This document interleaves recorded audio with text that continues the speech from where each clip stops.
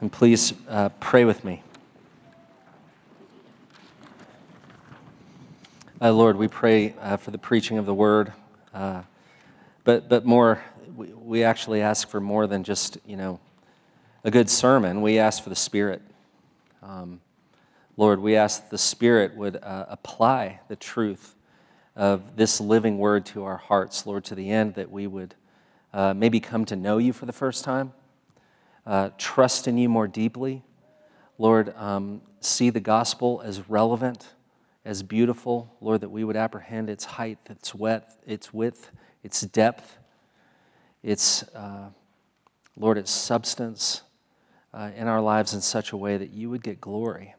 And Lord, that we would love one another deeply from the heart, and that we would love our city as you've called us to it. We pray these things in Jesus' name. Amen. Many of you who are artists here will know this term, chiaroscuro. Sounds better when you say it with a little bit of an Italian inflection. It's a word which is Italian for light and dark.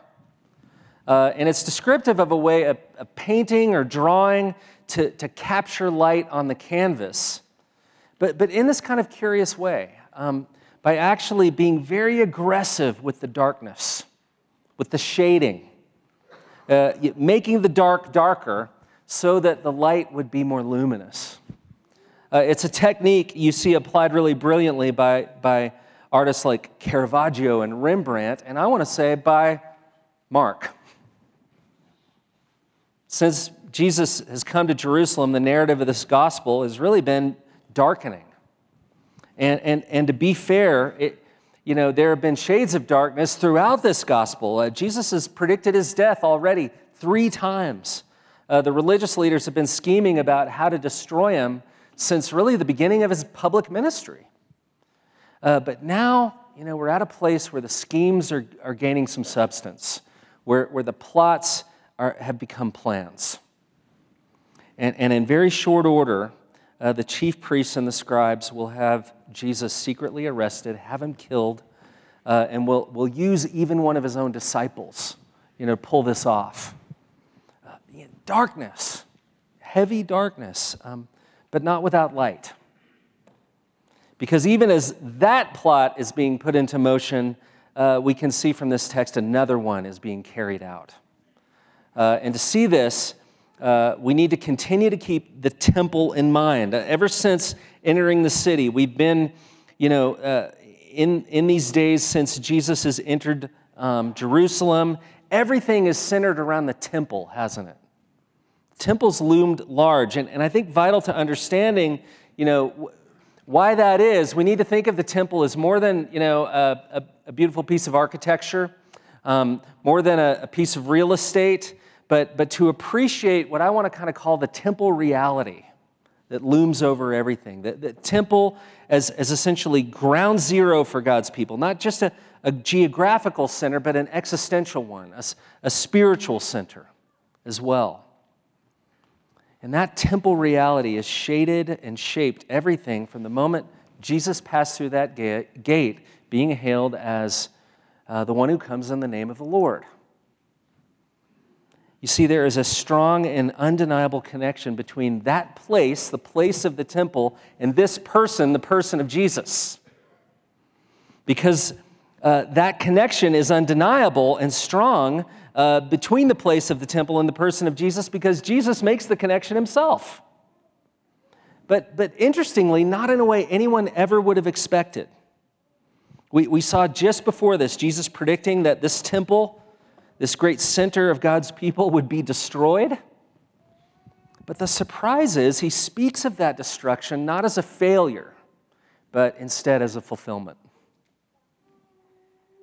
And the reason it's not a failure is because the essence of the temple promise, that sinful people can have their sins fully and finally forgiven, that they can be reconciled to the living God, that they can dwell with him as a free and forgiven people, isn't, that promise is not eradicated, it's expanded in ways that people never saw, expanded in the person and work of Jesus, fulfilled in him. So even as he predicts this physical destruction, which is going to happen about 40 years from when he makes that prediction, he says that from its destruction will, in a sense, emerge something even greater. So that as the temple comes down, the Son of Man will come with power and glory. So it's not that the temple is gone. It's that the truer and greater temple in the person of Jesus has come. This is very much what is at the center of our thoughts in Advent, by the way. Come thou long expected Jesus, right? And that's why Jesus never talks about the significance of the temple without also connecting it to who he is as Savior. He does this in John 2, right, where right on the heels of clearing the temple of merchants and money changers, he's confronted by religious leaders who aren't just angry about what he's just done, but they're curious about what he's done, and they're savvy enough to know that his actions aren't just destructive, but they're significant. And so they ask this question. They say, what sign do you show us for doing these things? And Jesus tells them, he says, the sign is this: destroy this temple, and in 3 days I'll raise it up. And John significantly notes that the temple he was speaking of was his body.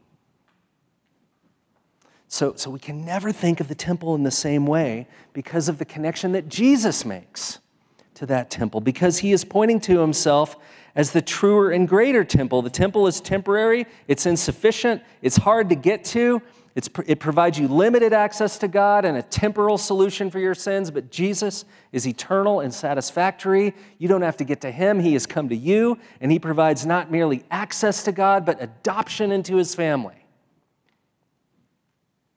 And I get into all that because all those chickens are really coming home to roost as we look at this passage. We quickly find out that the destruction Jesus predicted for the temple will come, 40 years on, but for him it will come in just a few days. And with that as the backdrop, we come to Mark 14, and in really 3 little vignettes, but 3 vignettes I want to say are all connected, and I want to take them together to see essentially 3 things: 2 plots, 2 pourings, and 2 payments. Plots and pourings and payments.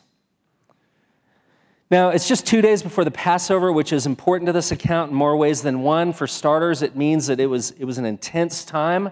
I mean, we've just come off of, we're kind of in the thick of the holiday season. We've just come off of Thanksgiving. I don't know how your Thanksgiving was. Mine was a little intense. Maybe yours was too. And with all these holidays, we have associations. When I say Thanksgiving, everybody thinks about feasting, right? About food. Maybe today we're thinking about regrets about the feasting and the food. When I say Christmas, what do we think? We think about presents, typically.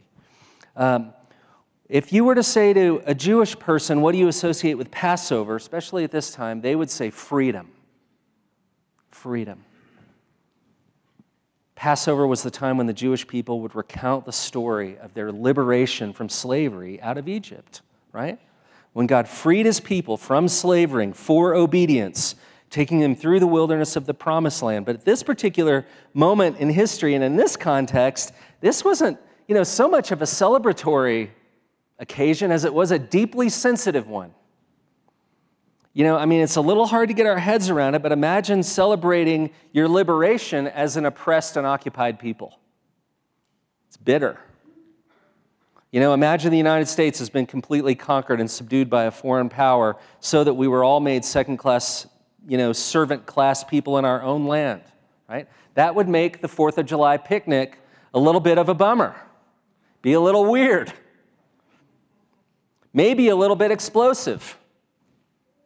So the celebration of the Passover in this context was very much like that. It was a bit of a powder keg, It was already a tenuous kind of thing. The city was said to swell to 5 times its population.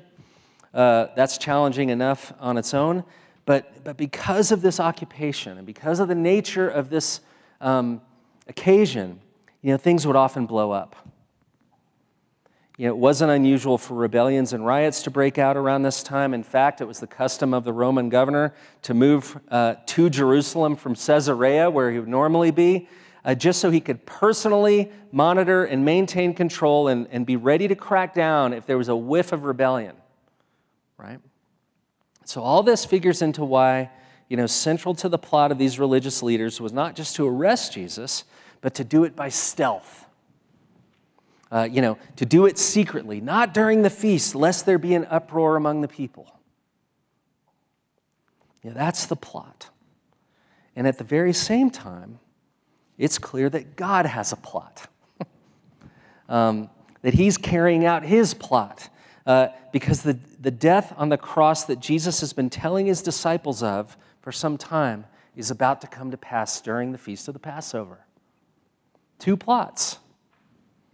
The Lord's plot comes into clear focus in this story, I think, of having dinner at Simon the leper's house. Now, it's striking enough that Jesus is said to be dining at the home of a leper, but Mark doesn't really make a big deal about that. Apparently, this is so normal, he doesn't really focus on that fact, but the focus here is almost entirely on someone else, this woman. We're never told her name, but her presence and her actions tell us a lot about her. First of all, there's scandal hanging over this whole episode. You can see it just by what she does. First of all, she breaks a major social barrier by entering the room into the company of men. This is hard for us to get our heads around in an egalitarian society, but this was definitively not an egalitarian society. So by all indications, she just busts in, uninvited, and it's clear that she's certainly unwelcome. And she has brought something with her. She has brought an alabaster flask of nard with her. Now, nard is what we might call an essential oil.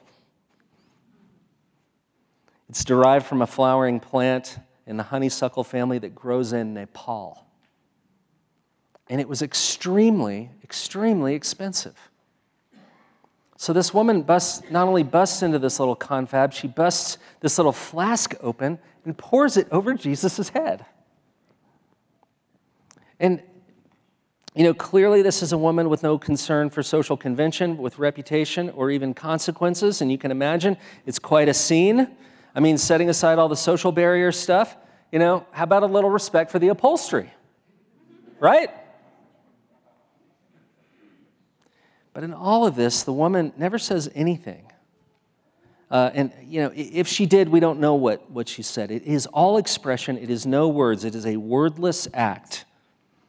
We're never even told what the woman's motivations were, and yet this is a situation where the actions speak louder than words. First, we know that what she did was extravagant, and that's an understatement. Extravagant in the extreme. Even before she does anything with this flask, Mark tells us this stuff was very, very expensive.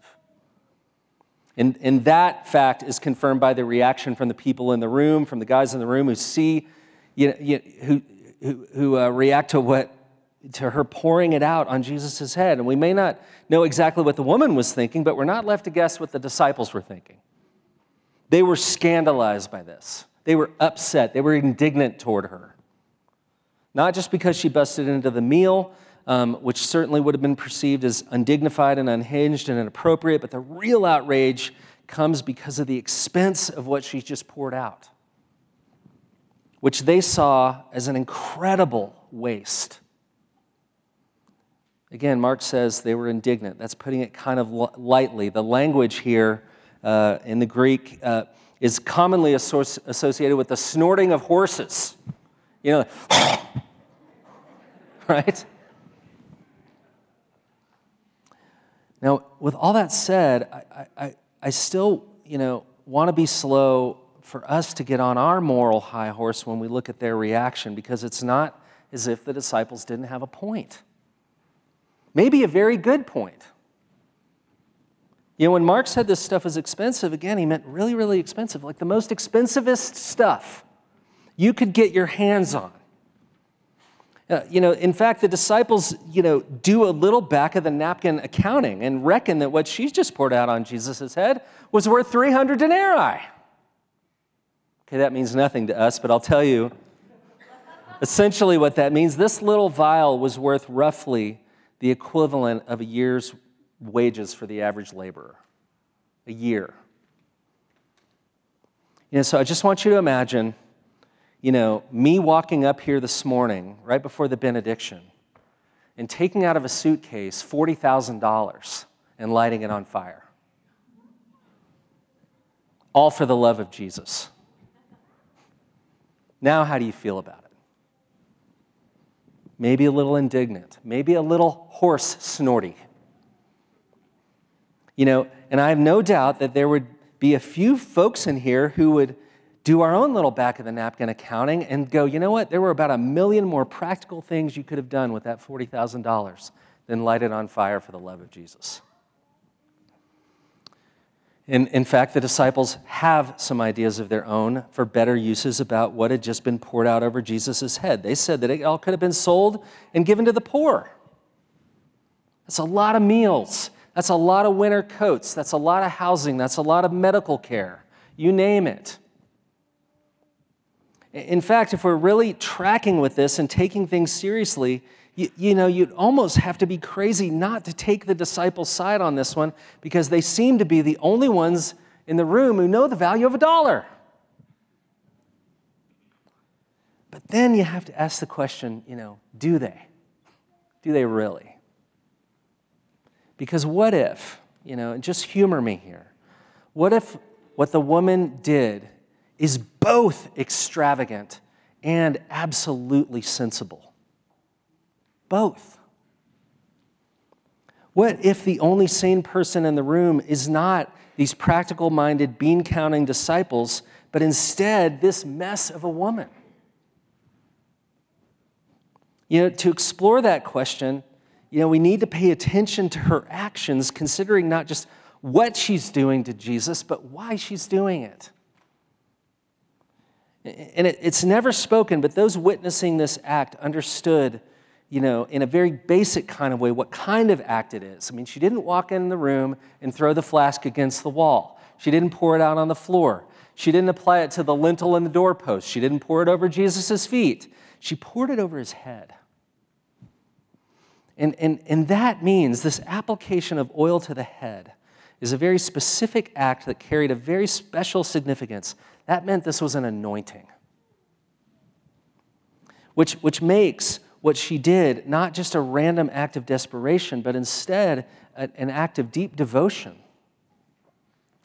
saying through her actions, in essence, all my loyalty and trust and hopes are laid upon you, my King.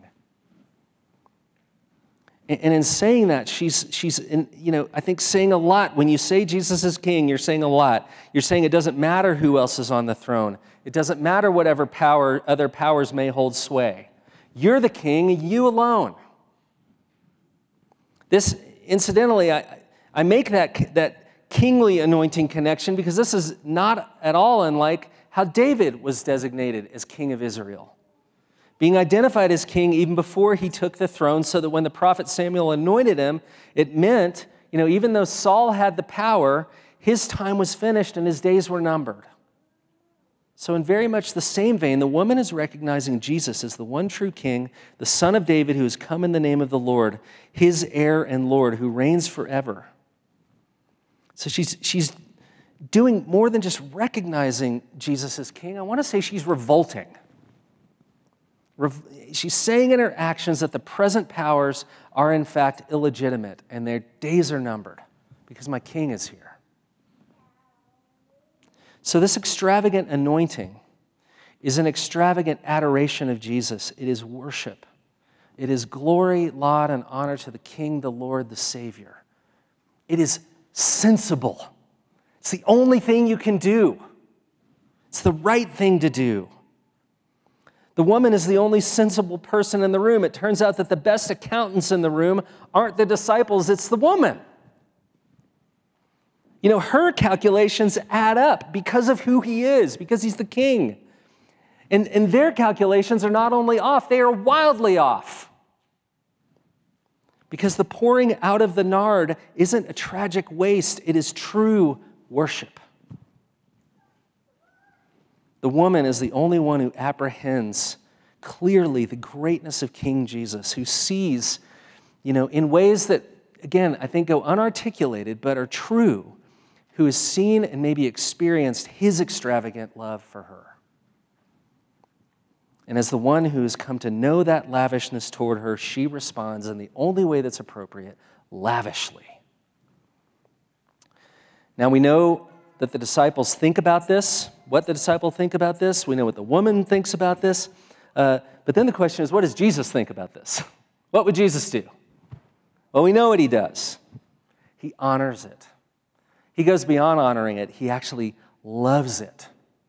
He calls what she did for him a beautiful thing.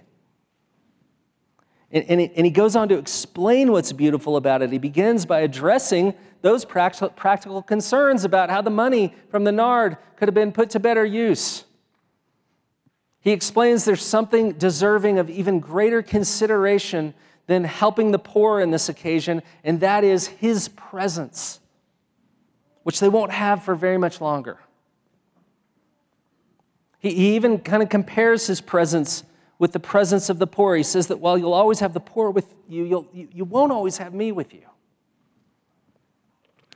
Now, I want to say this isn't an issue of picking one or the other, the caring for the poor, loving Jesus, not at all, but it does speak to a priority.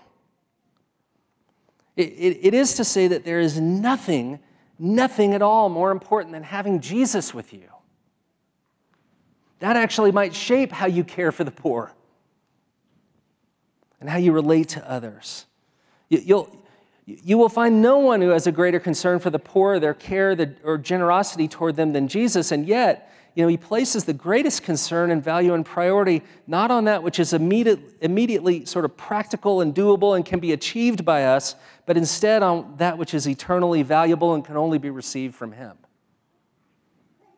What matters more than what might be alleviated by us temporarily and is that which can be received from him eternally.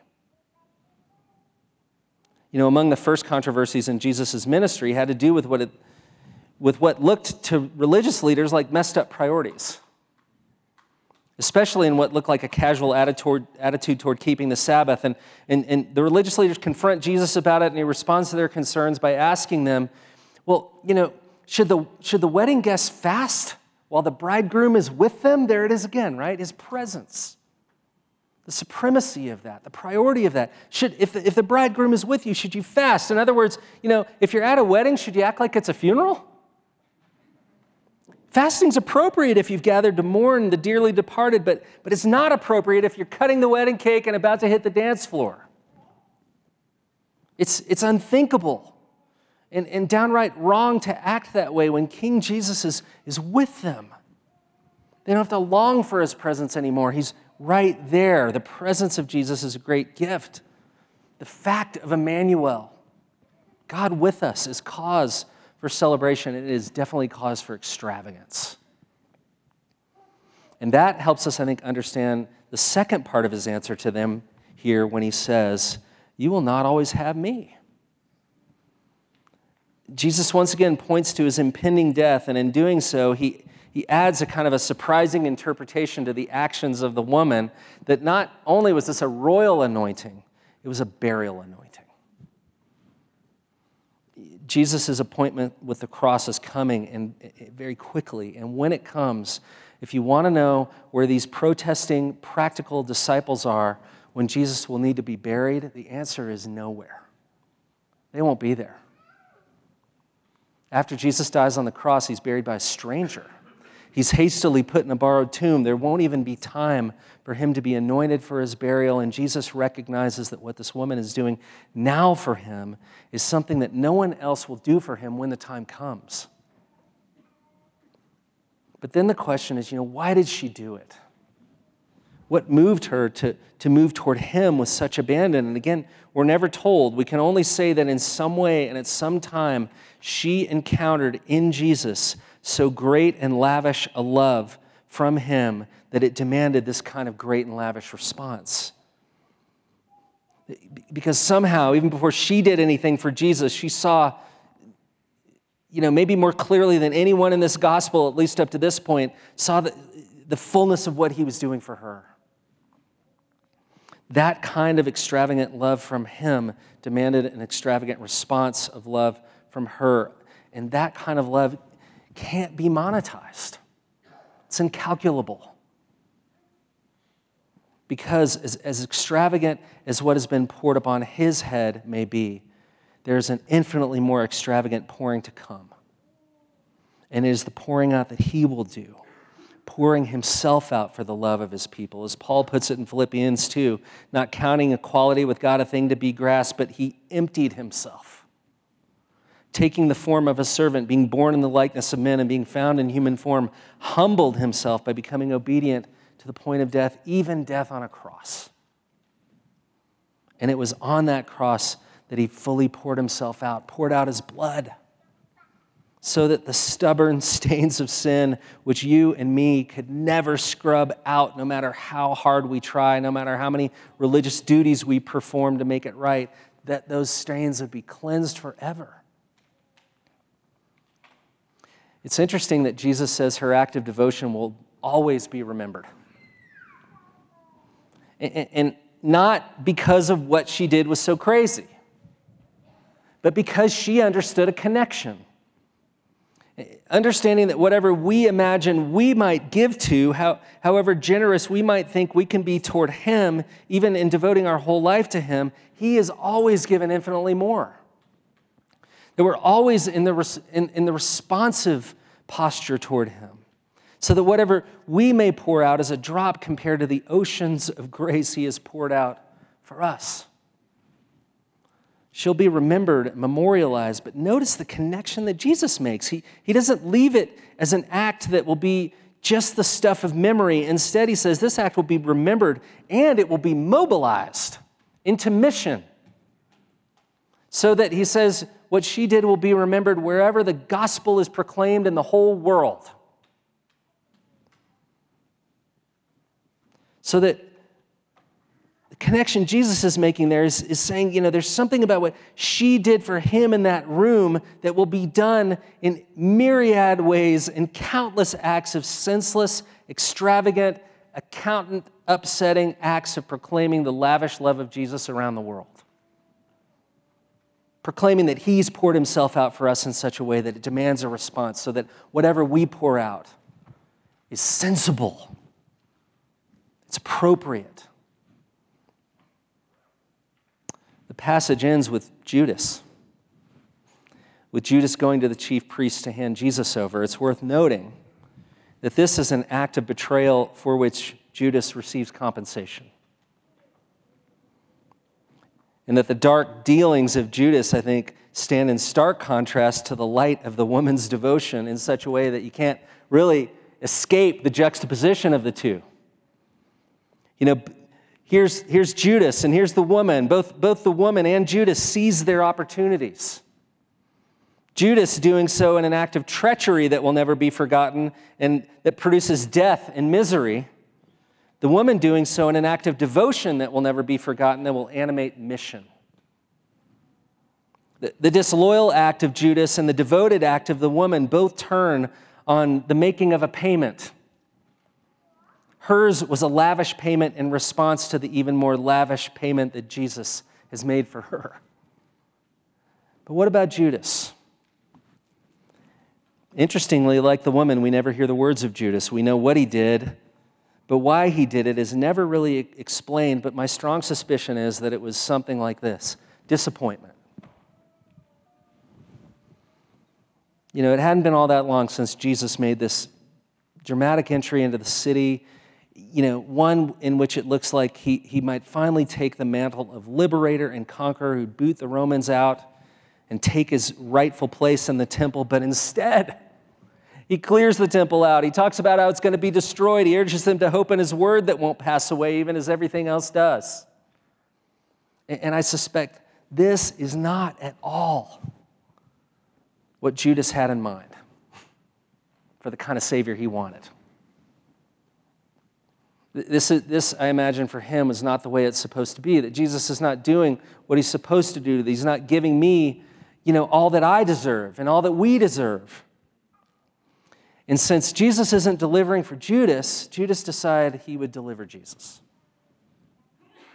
Judas put Jesus in his debt because he'd not lived up to the expectations in making the life he imagined he deserved, but the woman understood herself to be in Jesus' debt because he exceeded all expectations in giving her a life that she knew not only she didn't deserve, but could never attain. Judas hoped in a certain kind of Savior, and since he felt he failed to deliver, he delivered him, got a little richer, and that destroyed everything, even himself. But the woman saw, as we are, doing this Advent, saw that Jesus is the gift. Not hoping in an imagined Savior, but embracing the real one, and she gave everything, which made her poorer in one sense, but infinitely richer in the only way that matters, because she'd been set free by the one who poured himself out for her. And I don't know, who or what you're pouring your life out for. I don't know what dreams or disappointments have been costing you. I don't know what you have paid or maybe are still paying in order to try to attain the life you dream of on the one hand, or to atone for the life you regret on the other. All I can tell you is that Jesus has come and poured himself out. That life is available to you in the good news of Jesus Christ. Life abundant. So let's be mindful of that as we come to the table. Let's remember the good news of Jesus. Let's rely on him and relish the reality that he has in fact poured himself out and made payment for us, that we might be saved and set free. Let me pray.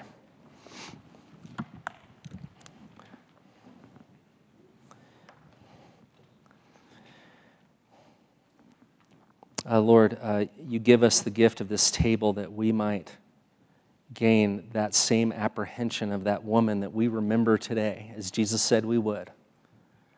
Remembering her for the connection that she made between the lavish love of Jesus and her own life. And so, Lord, it's of great significance that we come to this table not making payment, but instead recognizing the greatness of the payment that has been made. Not pouring ourselves out, but coming to the table of the one who has poured himself out for us and for our salvation. Lord, this cup certainly represents that. We remember that the cup of wrath that should have been ours, that we should have drunk down to the dregs, Jesus, you drank it for us so that we might drink this cup of life. Lord, that the bread of bitterness that we have made for ourselves, Lord, you ate that so that we might partake of you. And so, Lord, would you attend to us here? Would you bring a clarity of thought and a fullness of heart that we would come and eat and drink, remembering our Savior, partaking of this gospel together, so that it would work its way into us in the most profound kind of visceral way, so that we would know here today the extravagant love of Jesus for his people, to the glory of your name, to the good of your church. And Lord, would that pour out from here into the city and indeed the world. So attend to us here as we come. It's in Jesus' name we pray. Amen.